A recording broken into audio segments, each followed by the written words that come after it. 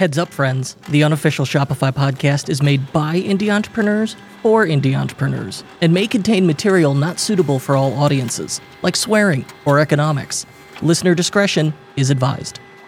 For e-commerce businesses, revenue is just part of the story. With mounting ad costs and narrow margins, knowing your genuine profit and contribution margin is more important than ever. This is where Store Hero comes into play. By harmonizing your sales, marketing, and cost data, Store Hero delivers a comprehensive snapshot of your true profitability, down to each order. Knowing that, ramping up your ad spend amidst market volatility becomes a clear-cut, data-driven decision, all with a platform that values profit-first metrics. And for you, they have a special offer. Mention the unofficial Shopify podcast when you get a demo of Store Hero to get a free profitability audit for 2024. Ready to navigate the e-com game with a profit-focused compass? Store Hero's unified dashboard gives you that clarity and the confidence you need. Discover profit-first e-commerce at storehero.ai.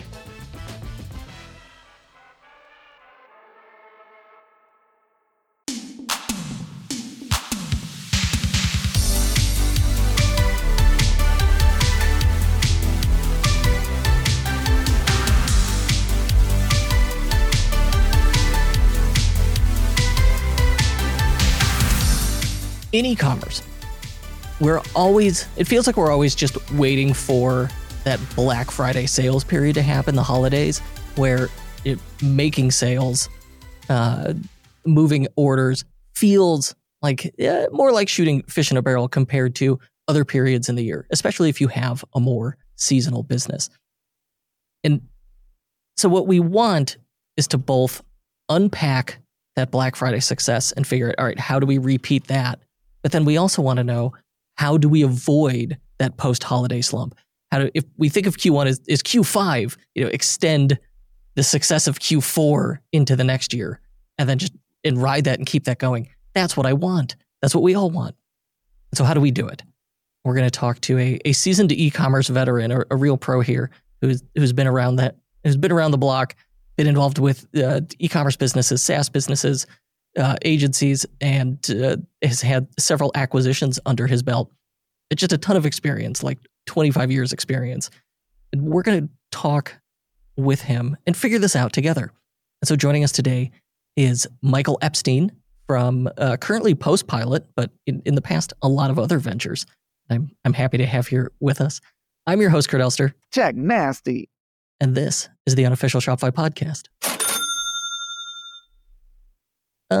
I heard here you go by the Steen machine. What's the preferred pronunciation? It's certainly not Michael. Sanaki always goes with Steen. He actually put out a newsletter not long ago for Postpilot where people had to respond "Steen me" to get a lead like a lead magnet kind of thing, or like a white paper. And so thousands of emails came into like our customer success team saying "Steen me," and everyone's like, "What the hell's going on?" Drew Sanaki, he's been on the podcast before. He's your business partner, right? Longtime business partner, co-founder with Postpilot. How long have you been doing this, and how many e-com brands have we run here? Holy cow. I appreciate that kind intro that made me just remember exactly how old I am. I started my first company in 2000. Before Shopify existed, before Google existed, and sold that in 2013 to private equity, and then got into this sort of private equity operating partner role where I was running, over the next handful of years, close to a dozen 8-9-figure e-commerce brands. And like you said that with a shrug, like it's no big deal. Yeah, I mean, in different capacities, whether we were hands-on, like actual running, taking leadership positions at the company, or as more of consultant or advisor for the fund. But had my hands in a bunch. Yeah, I've seen a bunch. It's mostly turnarounds. That was kind of mine and Drew's calling card for a long time. Is like take these big busted businesses and figure out what to do with them. And the common thing that's wrong with them is that I have been witness to this. It seems like generally you look for businesses with an otherwise good idea and an audience and product market fit and all that, and then often just like unnecessarily outrageous operating expenses. And then that's where you're like, all right, let's fix that first. And well, magically, this is a profitable business now. Yeah, totally. Yes, you have seen some of these firsthand because you are like on our on the bench, the Sanaki Steen bench of trusted people we bring in to help when we have a situation that needs good expertise. But I think that's always typically the first thing. You just got to right size these ships a bit. And this one of the last ones we did, this aftermarket automotive portfolio of e-commerce brands. They had 300 and something people. I mean, it was a $150-ish million company, so it wasn't small, but it was still 300 people to run an e-commerce business. I don't know, 50 developers, something like that. Because again, this is all pre-Shopify stacks, right? So it's legacy the solutions tech didn't stacks. exist. You had to build it, and then you had to maintain it. Totally.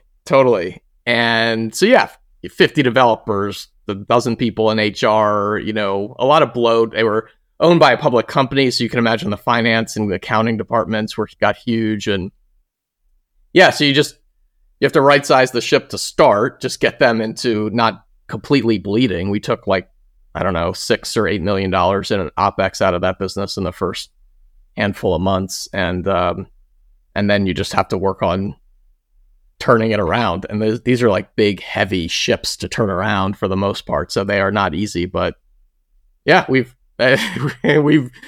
seen a bunch of these things. So certainly you have the experience, you have a variety of perspectives. Today, what do you do? What is your primary focus? We are all in on Postpilot. Like that is the big one. That is what gets us up and excited every day, and that's what we focus our energy and attention on. And it's been great. We've leveraged. It's like the culmination of these 20 plus years of experience of understanding deeply e-commerce, the e-commerce marketer mindset, the strategies, the tactics, the tools that these folks want and that work for them. And it's really just culminated in how we built Postpilot, like how we think about capabilities, how we think about user experience, how we think about the service side of the business, how we think about strategy for that. So it's been great. This is an odd question as someone who has invested personally in Postpilot. What is Postpilot? No, Postpilot's a direct mail platform that plugs into Shopify, Klaviyo, sort of your e-com tech stack, and allows you to send individually personalized and triggered direct mail campaigns the same way you would send like email campaigns or automated flows in Klaviyo. So you segment your customers. You can send a one-off personalized campaign to the people in that segment. Think like an email newsletter of a sale announcement or a new product launch or something like that. But then you can also send triggered flows. Think Klaviyo automation. So a win-back campaign, an abandoned cart campaign, a cross-sell campaign, a VIP campaign, all the sort of core flows that you would trigger an email, you can do through direct mail as well. And from your position, you are interacting with all these e-commerce brands as customers and clients, but also within your network. And given your past experience and all the things you've been involved in, let's talk trends and observations through the eyes of the Steen machine. What are some of the e-com trends you've noticed this year? Well, I think it's generally been a challenging year, but it ended on a high note, which we're really pleased about because I think everybody was sort of holding their breath a little bit heading into Black Friday because it could have gone a bunch of different ways with the macroeconomic environment, with just a number of different things going on geopolitically and everything else in the world. It's like, how's this going to play out? And so I think it's been a challenging year of people continuing to make this push for profitability over growth. So that was a big transition that a lot of brands had to make. It still hasn't gotten necessarily a lot easier on the customer acquisition side of things from a just cost, like CAC perspective, but people have really worked on improving their operation, getting more profitable, maintaining. A lot of brands we have seen able to maintain either staying flat, and in a lot of cases still continued strong growth year over year, which has been great to see. And then I think overall in Q4, it was a very strong November for brands. We saw across tens of billions of dollars in GMV that we see 28% growth over the Black Friday period, which is pretty consistent with what I think Shopify was reporting in their numbers. And we're seeing continued sort of strength coming out of Black Friday into December as well. Yeah, December, it's been a weird year, and certainly, some industries affected differently than others. But I would say the mood is cautious optimism, right? People Agreed. Continue to plow forward, but want, are more conscious of profitability, of ROI, of return on ad spend, of all these metrics that will lead to a healthy business. A little less shooting from the hip, but otherwise, still investing, still spending. All our economic indicators, especially in Q4, very strong. And yet at the same time, a third of Americans say they lose sleep worrying about inflation. So, a lot of our issue now becomes consumer confidence, as opposed to just, the markets are strong, GDP is strong, unemployment is low, etc. As we've moved into Q4 and we saw that strong Black Friday, how did e-com brand strategies shift from earlier in the year to during Black Friday this year? I think people were concerned a bit in October because I think people are continuing to realize that they're shifting demand into Black Friday from other periods. So I think people were operating generally well throughout the year. Again, focus on first order profitability or just profitability in general. There was just that trepidation, I think, as we got into late December and into October as people started to pull back a little bit. But then it was all, just everybody was just totally heads down executing on Black Friday. And we just saw consistently people, the types of promotions that they were running, the level of awareness that they were generating for their brands and their Black Friday campaigns were just people went heavy on it, and I think it paid off. Any particular promotions, campaigns that were typical and successful that you noticed? Like for me, tying everything to some kind of minimum average order value. So tiered discounts or like free gift with purchase over X amount. Those have been my favorites. Yeah.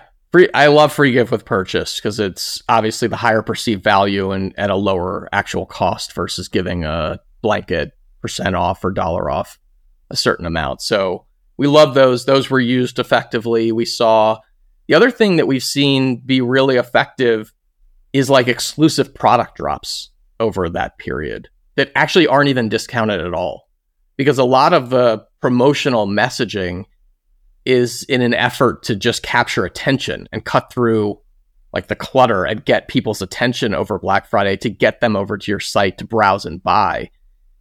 In some cases, we saw brands just doing like these really cool exclusive product drops, whether it was, this new makeup kit or an exclusive color of a particular product or just a new product drop.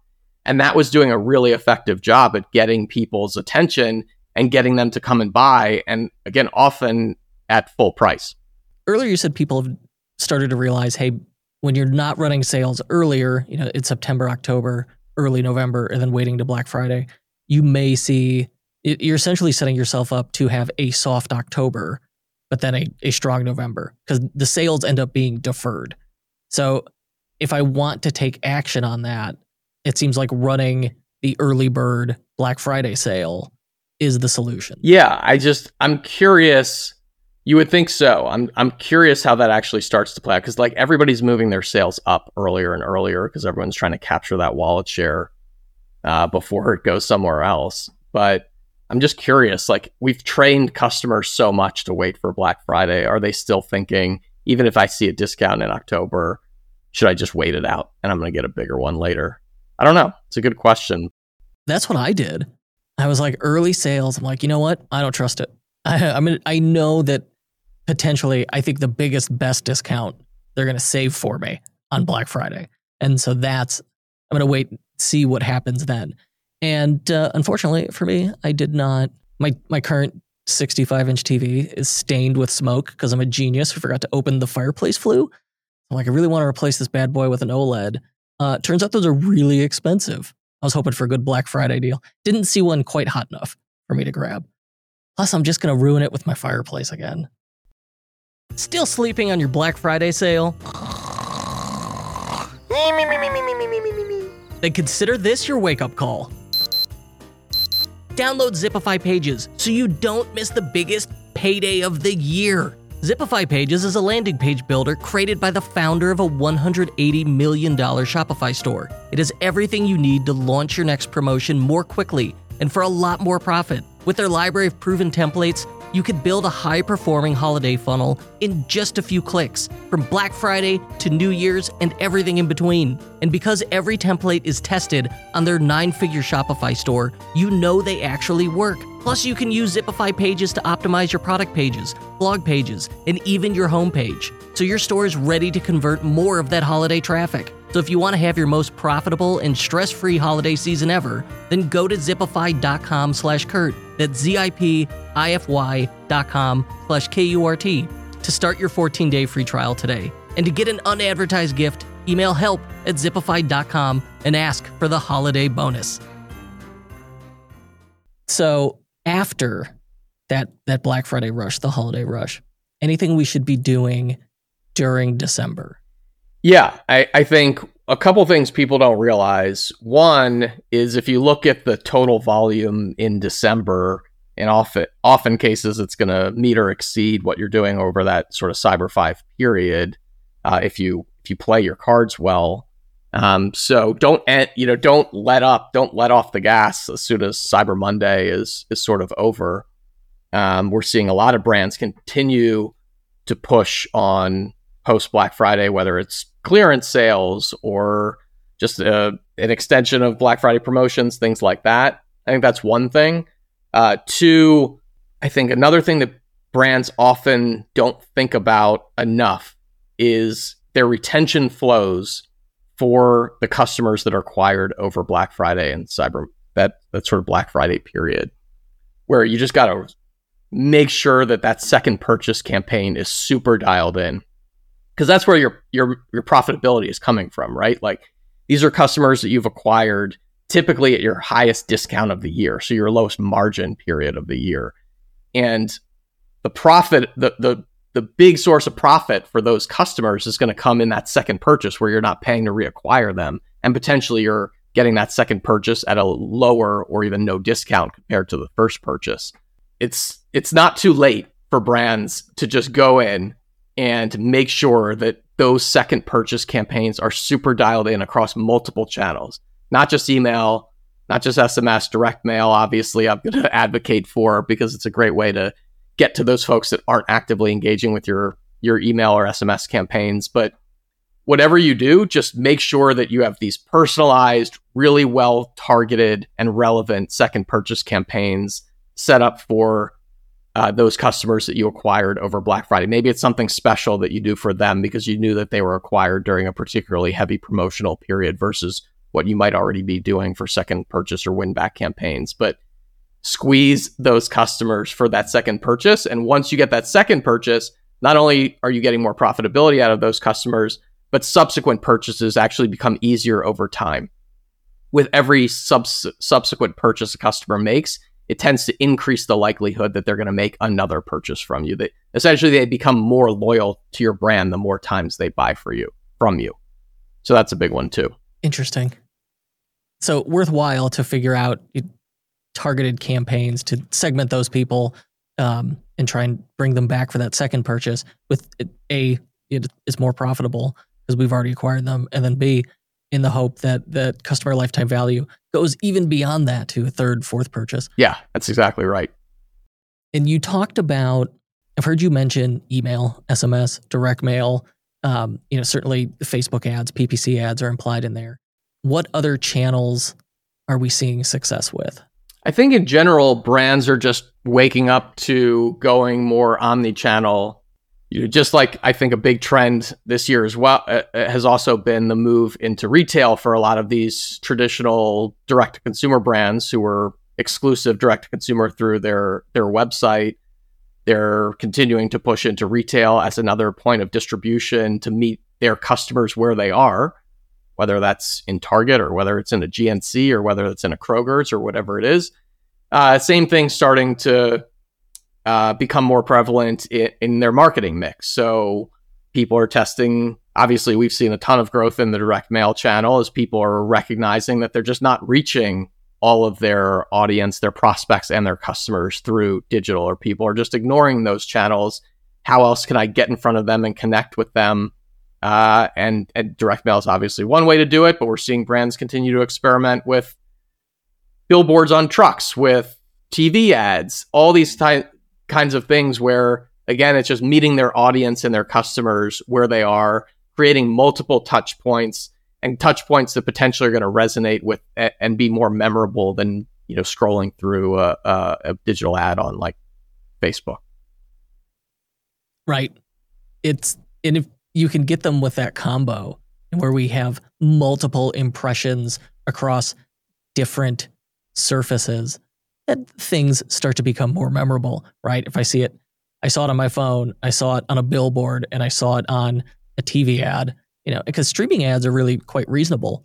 And cord cutters, people without cable TV, are now the majority. And so I would imagine you're really not losing audience share, too terribly switching to those TV streaming ads. And so combining them all, if you get lucky, you get that one person who saw all those placements, and a newsletter and a postcard. Like, well, it ensures that you are top of mind. So having all that, and then, whether they order direct from you or go to a marketplace or just see it on the shelf in Target and buy, hey, they're buying from you no matter what.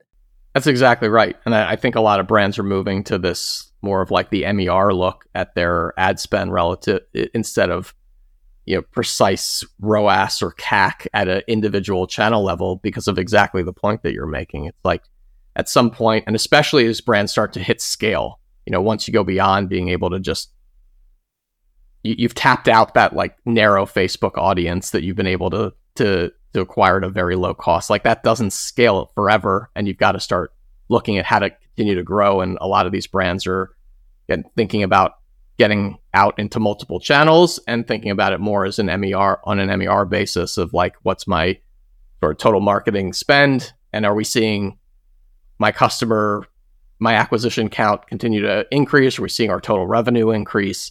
And use it as more directional signals. That MER, media efficiency ratio. Yes. Just rolls off the tongue. But yeah, looking at what is our revenue, what is our marketing spend, we could figure out if this math works or not as a ratio. And, that way you're looking at everything holistically as opposed to like slicing it too thin and then, getting hyper-focused on one channel as opposed to the entire funnel working in a delightful way. So after that holiday rush, we've got all these different marketing channels. We've got this omni-channel approach. We're making our product available in multiple places. If we have all these things in place, and now we're moving into Q1, which some marketers call this Q5, referring to that post-holiday period. We want to segment and our new customers that we acquired over the previous 6 weeks, get their attention, see if we can make that second purchase. Are there other strategies we should be adopting to maintain momentum? Totally. So you bring up a great point about Q5. Essentially, it's like a second Christmas or a second Black Friday for brands, particularly in like the health and wellness space. Cosmetics are big there, even apparel, anything that's like self-improvement related. Like New Year, New You is the phrase that you hear all the time.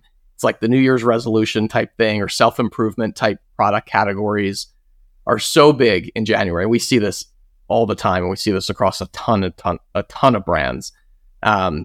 They just blow up in Q1 and January specifically. And what we see, it's both from an acquisition perspective, but what we also see a ton of in that Q5 period is reactivation of very highly defected customers. And by that, I mean people that have bought with you in the past, but may not have bought from you in 6 months, a year, 2 years, 3 years. Like, this is the time to wake those people up. And it just sort of, it's the timing is just right and ripe for you to get, if you're a supplement brand, if you're a healthy food brand, if you're, again, like an apparel brand that has a new, new seasonal line that you want to get in front of somebody, and it's time for them to update their wardrobe. Anything that sort of is this improvement type product category, you can wake these long defected customers up or in this in January and in this Q5 period, and you're essentially reacquiring them at this point because somebody hasn't bought from you in a year or 2 years. Like, they are long gone. But it's a much cheaper way to essentially acquire that customer again than going out and doing it cold, because you can use your own channels to reach those people. Again, email, SMS, direct mail.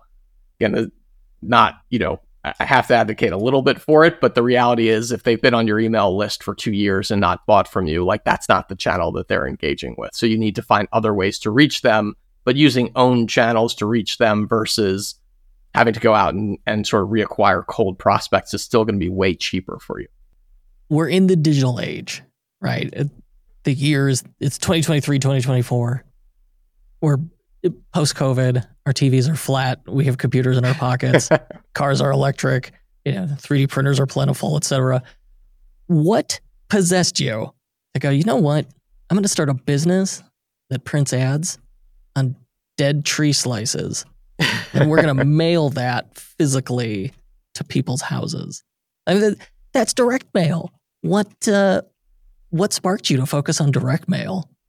It's a good question. So we've used direct mail successfully in our careers. Like, we knew it worked. It's a proven channel and a proven category. It's worked forever. I mean, people aren't still sending catalogs because they don't work, and it's been a proven large channel for a long period of time. But what we were seeing is that obviously the mailbox was becoming less and less full, but the email inbox was obviously becoming more and more full. And the thesis was essentially digital ads and email is only going to get more competitive and expensive over time and cluttered over time. The mailbox has been getting less cluttered and less expensive on a relative basis over time, because as digital ad prices go up, the price of postage stays fixed. And essentially, it literally takes an act of Congress to change the price of postage. So on a relative basis, it's becoming less and less expensive to digital.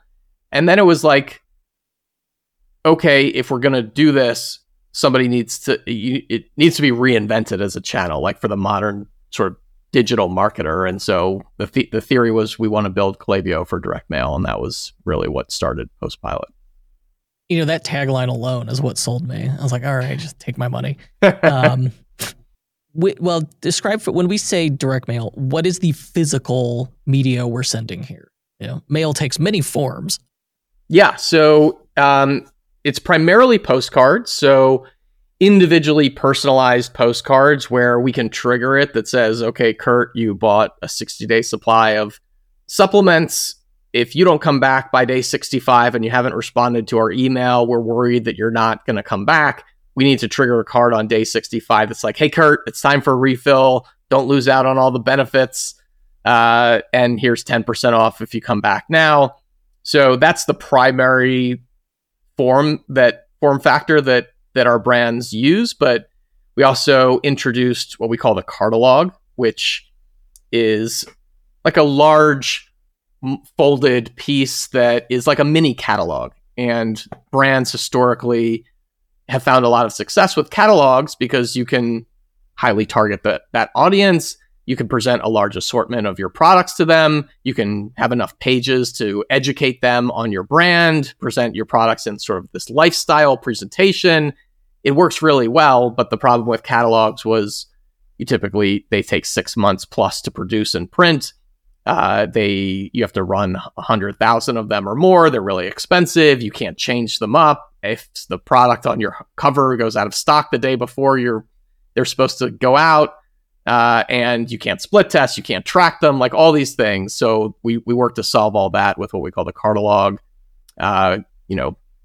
There's no minimum, there's no lead time. We could have it designed and out for you in like a few days. Split test. You get kind of all the benefits of a catalog without sort of all the downsides. So again, just trying to make it really easy and more familiar to a digital marketer and like what they're used to. They're not used to like planning an ad out 6 months in advance and then waiting, another 3 months to get a spreadsheet of results on how it did. Crowdfunding campaigns are great. You can add social proof and urgency to your product pre-orders while reducing risk of failure. But with traditional crowdfunding platforms, you're paying high fees and giving away control, all while your campaign is lost in a sea of similar offers. It can be frustrating. That's why we built Crowdfunder, the Shopify app that turns your Shopify product pages into your own independent crowdfunding campaigns. We originally created Crowdfunder for our private clients, and it was so successful, we turned it into an app that anyone can use. Today, merchants using Crowdfunder have raised millions collectively. With Crowdfunder, you'll enjoy real-time tracking, full campaign control, and direct customer engagement. And it's part of the Built for Shopify program, so you know it's easy to use. So say goodbye to high fees and hello to successful store-based crowdfunding. Start your free trial and transform your Shopify store into a pre-order powerhouse today. Search Crowdfunder in the Shopify App Store to get started. At our house, when we get these direct mail campaigns, the ones I've noticed that show up pretty consistently as far as category goes is fashion and apparel. And there's just like several women's underwear brands that sends, these direct mail pieces, these cards to my wife. And then the other neat thing about it, if you sign up for USPS Informed Delivery Digest, this is where for free, the U.S. Postal Service scans your mail and you get the exterior, not the interior, and you get an email every morning with like, all right, here's what's coming today. Yeah. And so in theory, you end up seeing the card twice. Like first I've got it, I scan through my mail in my email, and then I have to go get it out of the mailbox in the evening when I come home. Yeah, you're exactly right. It's a free extra touch point for that, for the folks that are signed up for Informed Delivery. We used it a ton over, my wife would like wait for that over the summer when my kids were away at summer camp. Like, are we getting a letter today? Are we getting a letter today? But yeah, it's a cool extra touch point. And so this is just one additional thing you're doing with all our other channels combined. You're not saying like, all right, you're going to dump everything and only do direct mail. So what's the balance here? How do you determine how do you set a budget for direct mail? Yeah, it's a great question. So typically the idea is to focus on those audiences that are not actively engaging with email. If you can convert them off an email, like fine, do it. We're not advocating, as you said, to abandon those other channels. But if they go through, say, your email welcome sequence and they don't convert by the end of your email welcome sequence, this is actually for a prospect, somebody that hasn't bought from you. We can match that email address to a postal address and then target them with a card, even if they've never bought from you. But so you could do customer identity resolution? Yep. That's pretty sweet. Yeah, so we can do that for email addresses. We can do that for anonymous website visitors. Same sort of thing. Like give them a chance. If they don't convert, they opt in, they go through your welcome sequence, they don't convert, trigger a card at the end after that welcome sequence is completed to try and get them to convert, because obviously they haven't engaged with those other channels. If it's a win back sequence, again, they've been on your list. If they haven't come back within 90 days or something like that, and we have reporting in the platform that you can look at to say how long does it typically take for your customers to come back and make subsequent purchases. If they get to a point where there's only a 10 or 15% chance of them ever coming back, say after 90 days, you got to trigger something at that point where they have not responded to your other attempts to get them back. And we see remarkably strong results when you do that. Set my expectations. What is it? This is going to be so broad, but what is a typical ROI of a successful campaign? Yeah, it's a common question and a good question. If I had to sort of give a rough range, obviously it's always going to depend on the offer, the audience targeting, and the product. But if I gave sort of tried to set some rough expectations, 5 to 10x ROAS on a retention campaign is very common and often a lot higher. You also want to think about it not just in terms of what's the highest ROAS I can get. It's more like how large of an audience can I get to and still be profitable. So what I mean by that is, sure, maybe you're getting a 5 or a 10x ROAS on customers that haven't bought in 6 months, which is great. But what if I could get a 3x ROAS on customers that haven't bought in 3 years? I'd still take that. Like, that's still a big win because it's profitable for most brands, assuming you have decent margin. And if I can get that on somebody I haven't seen in 3 years, that's still great. So the idea is expand your targeting such that and we break all this up in the app into different cohorts based on recency, frequency, and other variables. So you can say, I know I can still get a 3x at 2 years, but once I go to 2.5 years, I get a 1.5x. So I don't want to send to that audience anymore. So we're tracking all that in the app. And then on retention, so I mentioned our tech that allows you to send to email subscribers or website visitors. Typically, brands are looking in like the 2 to 5x ROAS range for those types of campaigns. And for cold acquisition, where we do like lookalike modeling off your first party data and do cold prospecting similar to like Facebook lookalike audiences, most brands there are typically comfortable in like the 1x range. It's not to say it doesn't go higher. We've seen brands get 4x on cold acquisition campaigns, but you shouldn't go in with the expectation that you're going to like get 3-4x on cold acquisition.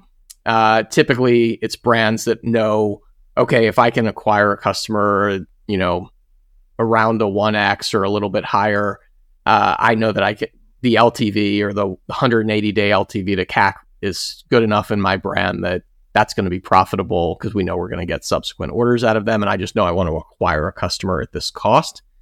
The one other thing just on the prospecting side is think about it similar to Facebook. Like, you want a higher AOV product. You want something that's sort of been you found some level of product market fit. Those are going to be better candidates for cold prospecting. But on the retention side, the retargeting side, there's a lot of easy wins, like a lot of low hanging fruit for almost every brand that we see. So what's the winning formula? You've sent a lot of these campaigns out. What's a good one look like versus a soggy one that doesn't land well? Yeah, good question. I think timing wise, it's got to be good. There's, again, we want to test into a variety of these different cohorts so we can track exactly how each of these different audiences perform and get good data points to say, like, this one, we know we can continue to send to this audience and it's going to crush. We know that once we go to the certain point, it's not going to do so well. It's brands that, like, you got to be willing to test into a few of these things to get enough data points to understand, again, what's going to work really well for your brand, what might not. If you want to test one small thing, like, that's not great. Just like you wouldn't go to Facebook and say, I'm going to test one creative to one audience, and if it doesn't kill it, I guess Facebook just doesn't work for my brand. Like, that's not the mentality that you want.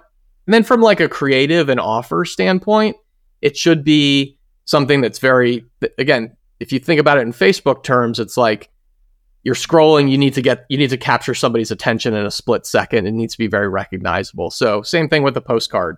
If you're flipping through your mail, you want it to be easily recognizable, well branded, succinct copy, like creative that pops. We do all this for you. We have our design team designs like 99% of the campaigns that go out. So we know sort of what works, but just as best practices to keep in mind, like, you should be thinking about that. And typically an offer, particularly if it's a win-back campaign, an offer that's commensurate with what you were running in other channel. So if you were already offering them 20% off in email and they didn't bite on it, don't offer them 10%. If you send them a postcard after you've emailed them that 20%, stay with at least sort of what you've been offering them through other channels. And you mentioned that you could do personalization here. What level of personalization is possible? Just because you put my name and address on there does not count as personalization, buddy. Yeah. So we can actually create dynamic text on the card that like greets you by name. That's like literally like, hey, Kurt, it's been a while kind of thing. That's like the most popular. Just using someone's name in like a visual form like that, not the address line, but like actually baked into the design itself, gets people's attention really well. We see stronger results when we use that level of personalization. And then you can personalize like the offer or the creative that they're getting. So for example, we'll see churn reactivation campaigns for a lot of brands, and say it's a healthy food brand and someone churned, and the reason they churned was they had too much, but somebody else churned and the reason they gave was they didn't like the taste. We might send different offers and different creative to those customers, and if they had too much, it's like, okay, well, you can pause at any time, like you can skip a subscription, like overcome the objections that they might have.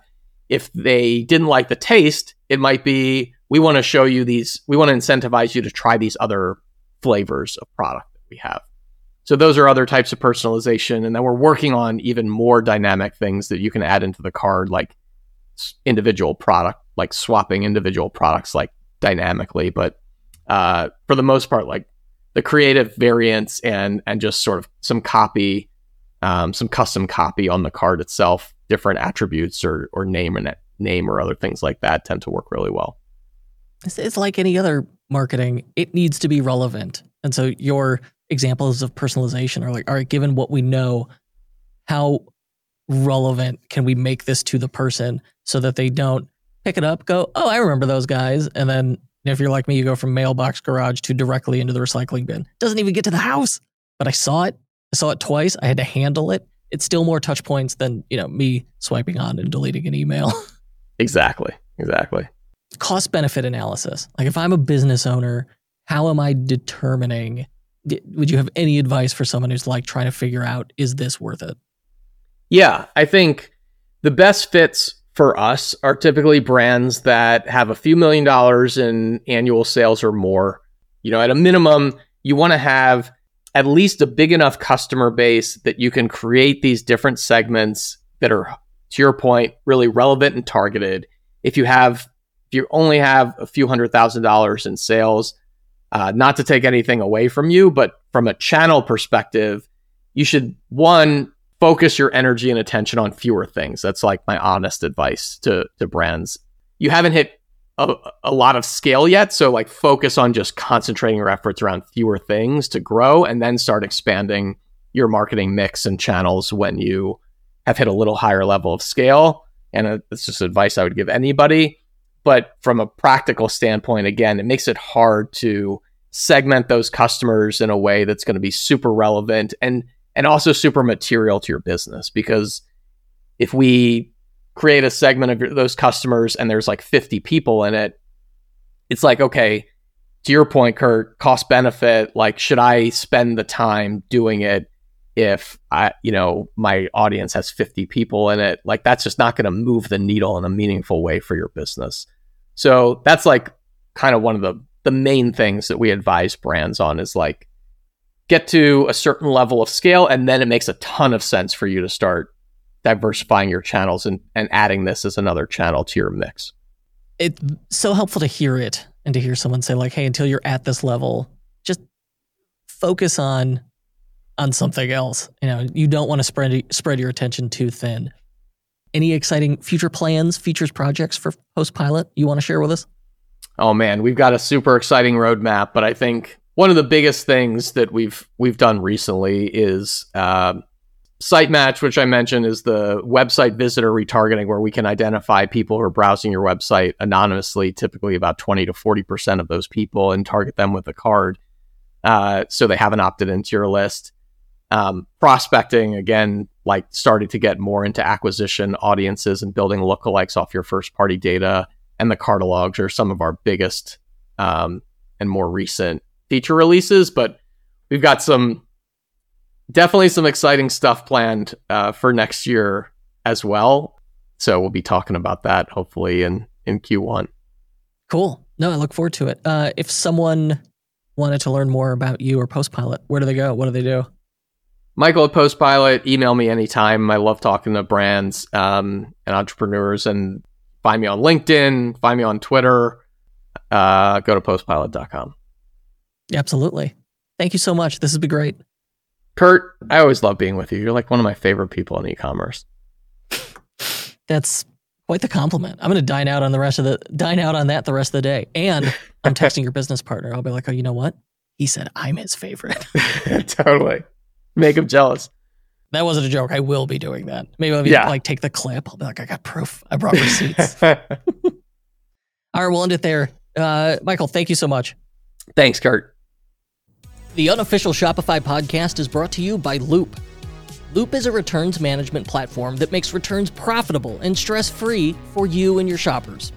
Loop offers automated returns, exchanges, and store credit options to lower costs and increase revenue. Do you want to offer at-home pickup or boxless drop-offs? Need to lower return costs or increase repeat purchases? How about all of the above? That's what's possible with Loop. Loop delivers customized returns management solutions for Shopify merchants of all sizes, like Studs, Princess Polly, Cotopoxy, to turn returns into returning customers. Find out why thousands of Shopify merchants choose Loop to manage their returns at loopreturns.com. That's loopreturns.com.